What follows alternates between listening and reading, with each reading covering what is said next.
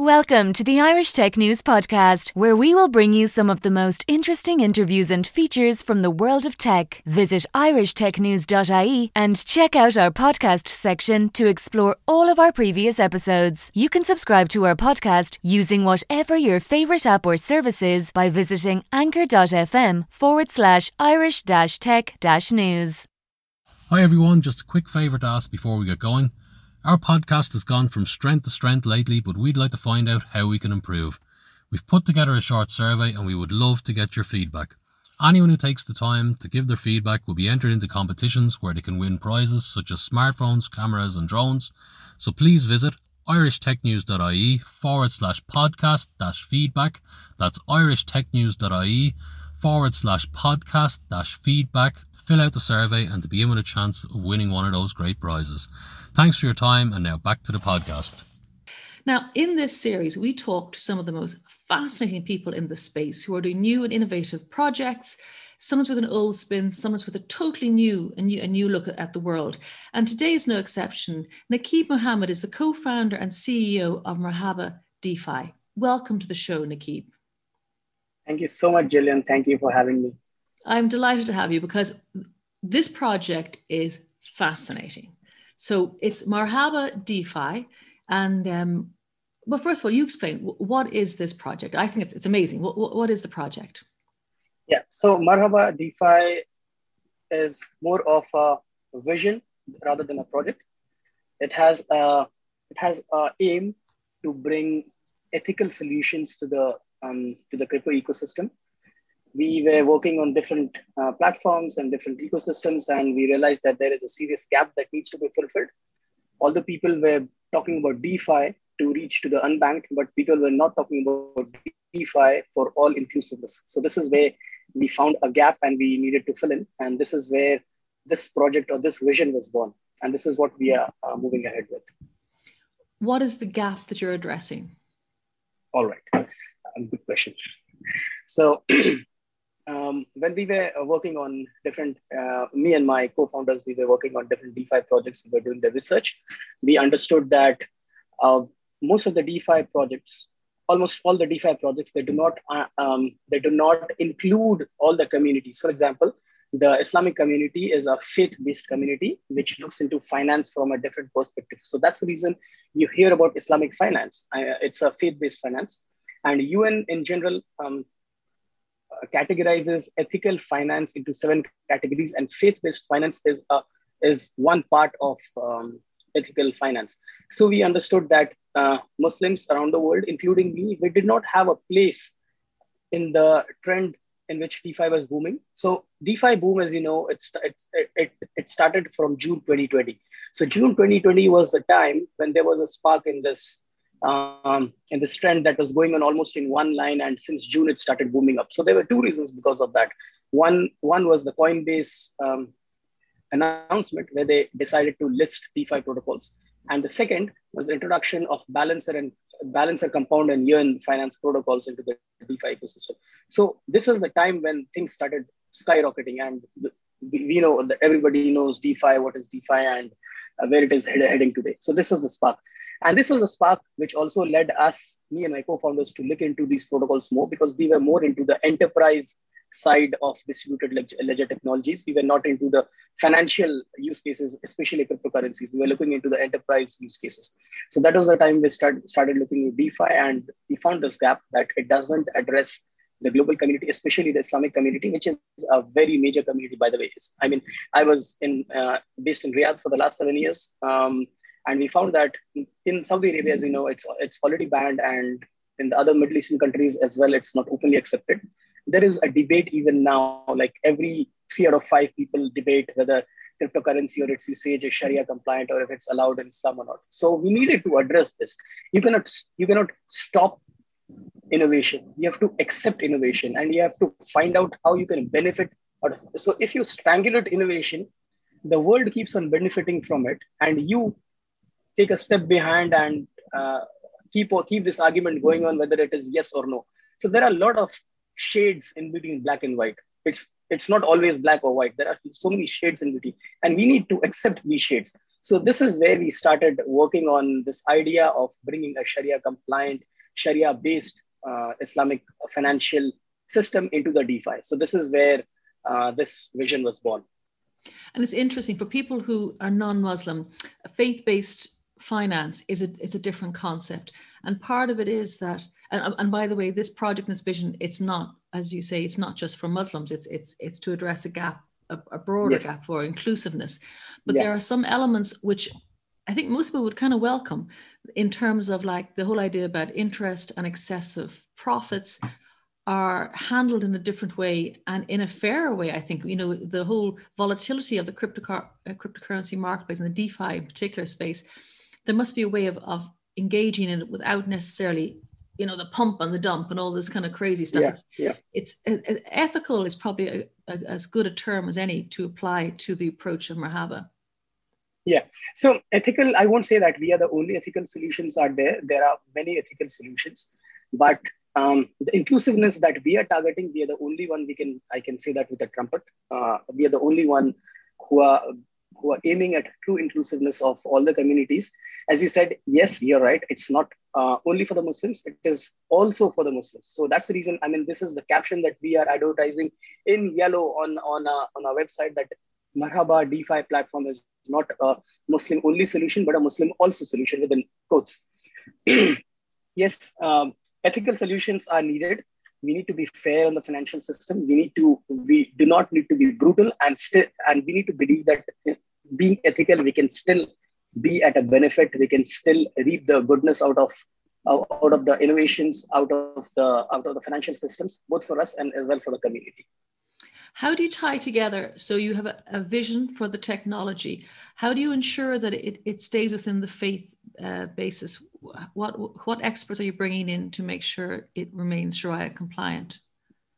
All right. So when this vision was born and we thought of building everything ground up under the governance and the guidance of scholars and experts who understand Islamic finance and cryptocurrency. So this was one of the biggest challenge we had in this roadmap, because it was very, very difficult to find scholars who had three things at the same time. One, knowledge about Islamic finance. Second, knowledge about cryptocurrency and blockchain. And third, and most important, positive about blockchain and cryptocurrency. So having all of this concept in one researcher or scholar was the most difficult part. But yes, we were very successful, and we are very proud of the Sharia team that we have on board as part of the project. So this is the team that ensures that everything that we build from ground up, let it be the product or the marketing strategy or the partnerships or even the investments, are within the boundaries of ethics and within the boundaries of Islamic finance. So it's their job. It's not mine. My job is to accept what they propose to us and make sure that the technological side and the technological feasibility is met with the vision or the proposals that this team has for us. So that means then people, when the site goes live, when you launch, they don't have to think either. They'll know that what's been presented to them will be within the guidelines. And that's kind of the beauty. You don't have to second guess what's happening. Yeah. So if you're talking about the people, so this people is we are talking about the Islamic community. So we did a lot of research before building this and before coming out with proper concepts. That what does this community want? What does the Islamic community want from blockchain cryptocurrency? There were two fundamental problems. One that is most important is cryptocurrency Sharia compliant? Is it halal? Which coins are halal? And where to fund this? So these were like fundamental problems that's there within this community. I mean, today you go to any cryptocurrency community which is dominated by Muslims, and you will find that these are the questions. Like 9 out of 10 questions are related to this question: that is Dogecoin halal? Is Shiba Inu halal? I mean, these are questions.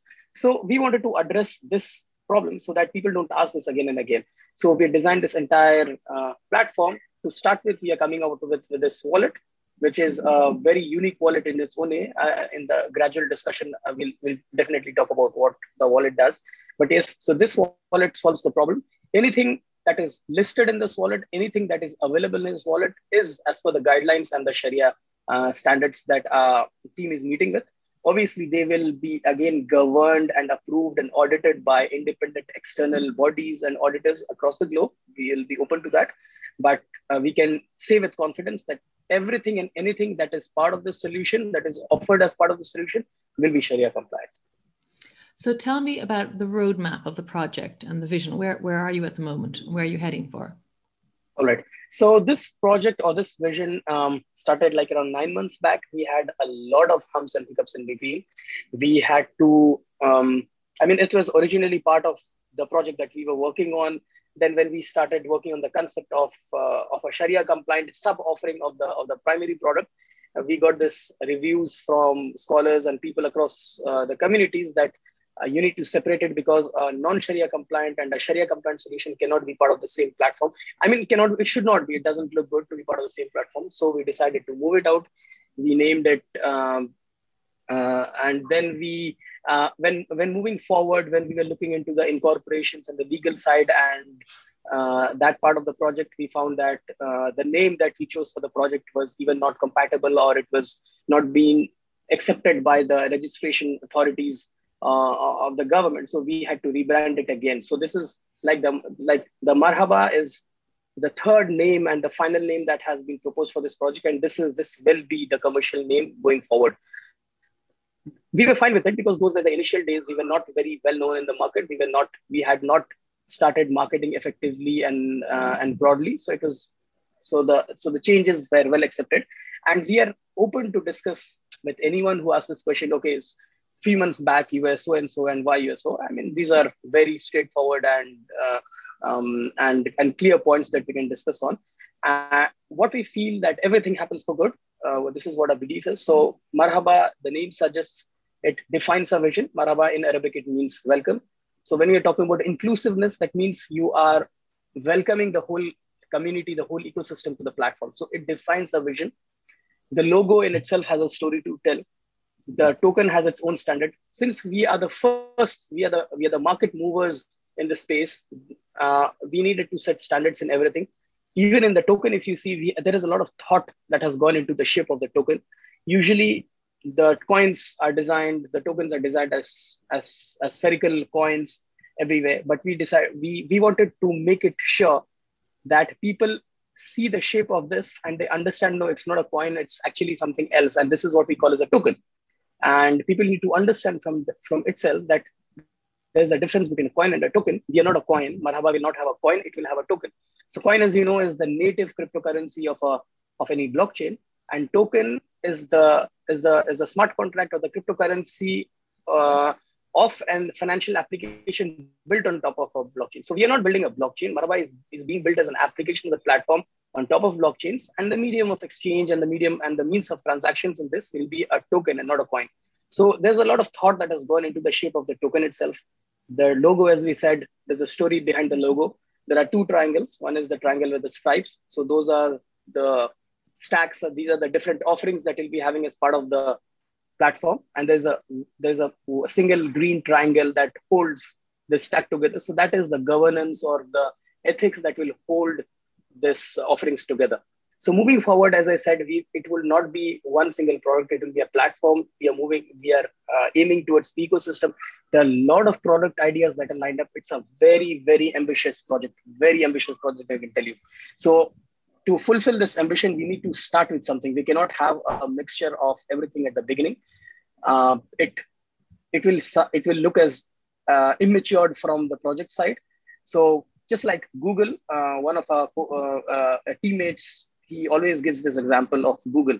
So Google never started with YouTube, Google and YouTube and emails and everything. It did not start. It started with just a search engine with a simple box.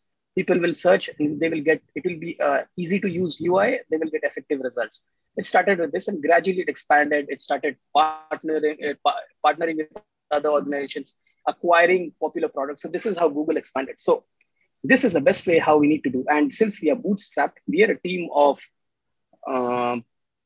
technologists who came together to work on this vision together. We are we can say, I mean, usually people don't speak about the weakness, but I think there's nothing to hide even. We are a team of technologists who do not have much experience on a polished area of business. So we came ahead to build this vision together. We refined a concept. We faced a lot of hurdles. We stayed together all these 8 to 9 months. I'm really, really proud of this team and the vision that we have seen together. Now we are at a stage that the concept is built. The initial concept is built. And we have published the concept paper that we call as the light paper. We have published the Sharia research paper that will accompany this light paper, because people will ask, okay, you said Sharia compliant.